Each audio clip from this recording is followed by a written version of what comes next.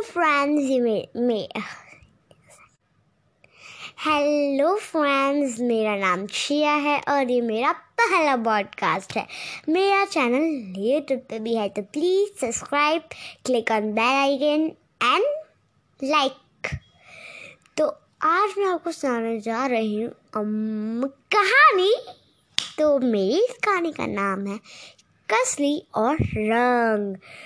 तो एक बड़े से शहर में, उस शहर का नाम था सैफ्रन फॉल्स।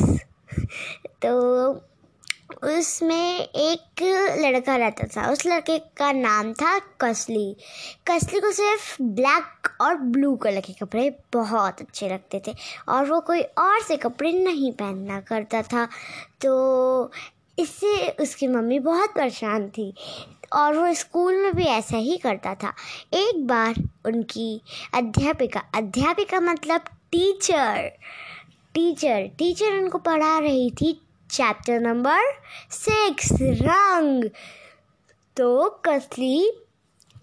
टीचर ने उस चैप्टर में एक एक्टिविटी करवाई, जिस एक्टिविटी में बहुत सारे रंग थे और सबको अपना पसंदीदा रंग चुनना था और टीचर उसका मतलब बताएगी। तो कसली के कुछ बहुत सारे फ्रेंड्स थे, उन्होंने चूज़ किया और फिर नंबर आया कसली का। तो कसली ने चूज़ किया। कसली ने बोला, मिस मेरे लिए तो इसमें एक भी कलर नहीं है मेरे पसंद का। फिर टीचर ने बोला, यहाँ पे इतने सारे कलर्स हैं, तुम्हें एक चूज़ करो। तो उसने वाइट कलर चूज़ किया और उसे पता चला कि सारे रंग बहुत अच्छे होते हैं। तो ये थी आज की मेरी छोटी सी कहानी।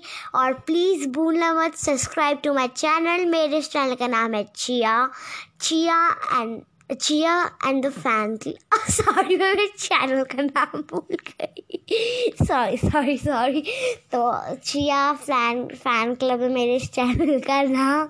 So please join, subscribe and like to my channel. Bye bye, good night बच्चों, अब सो जाओ, रात हो गई है।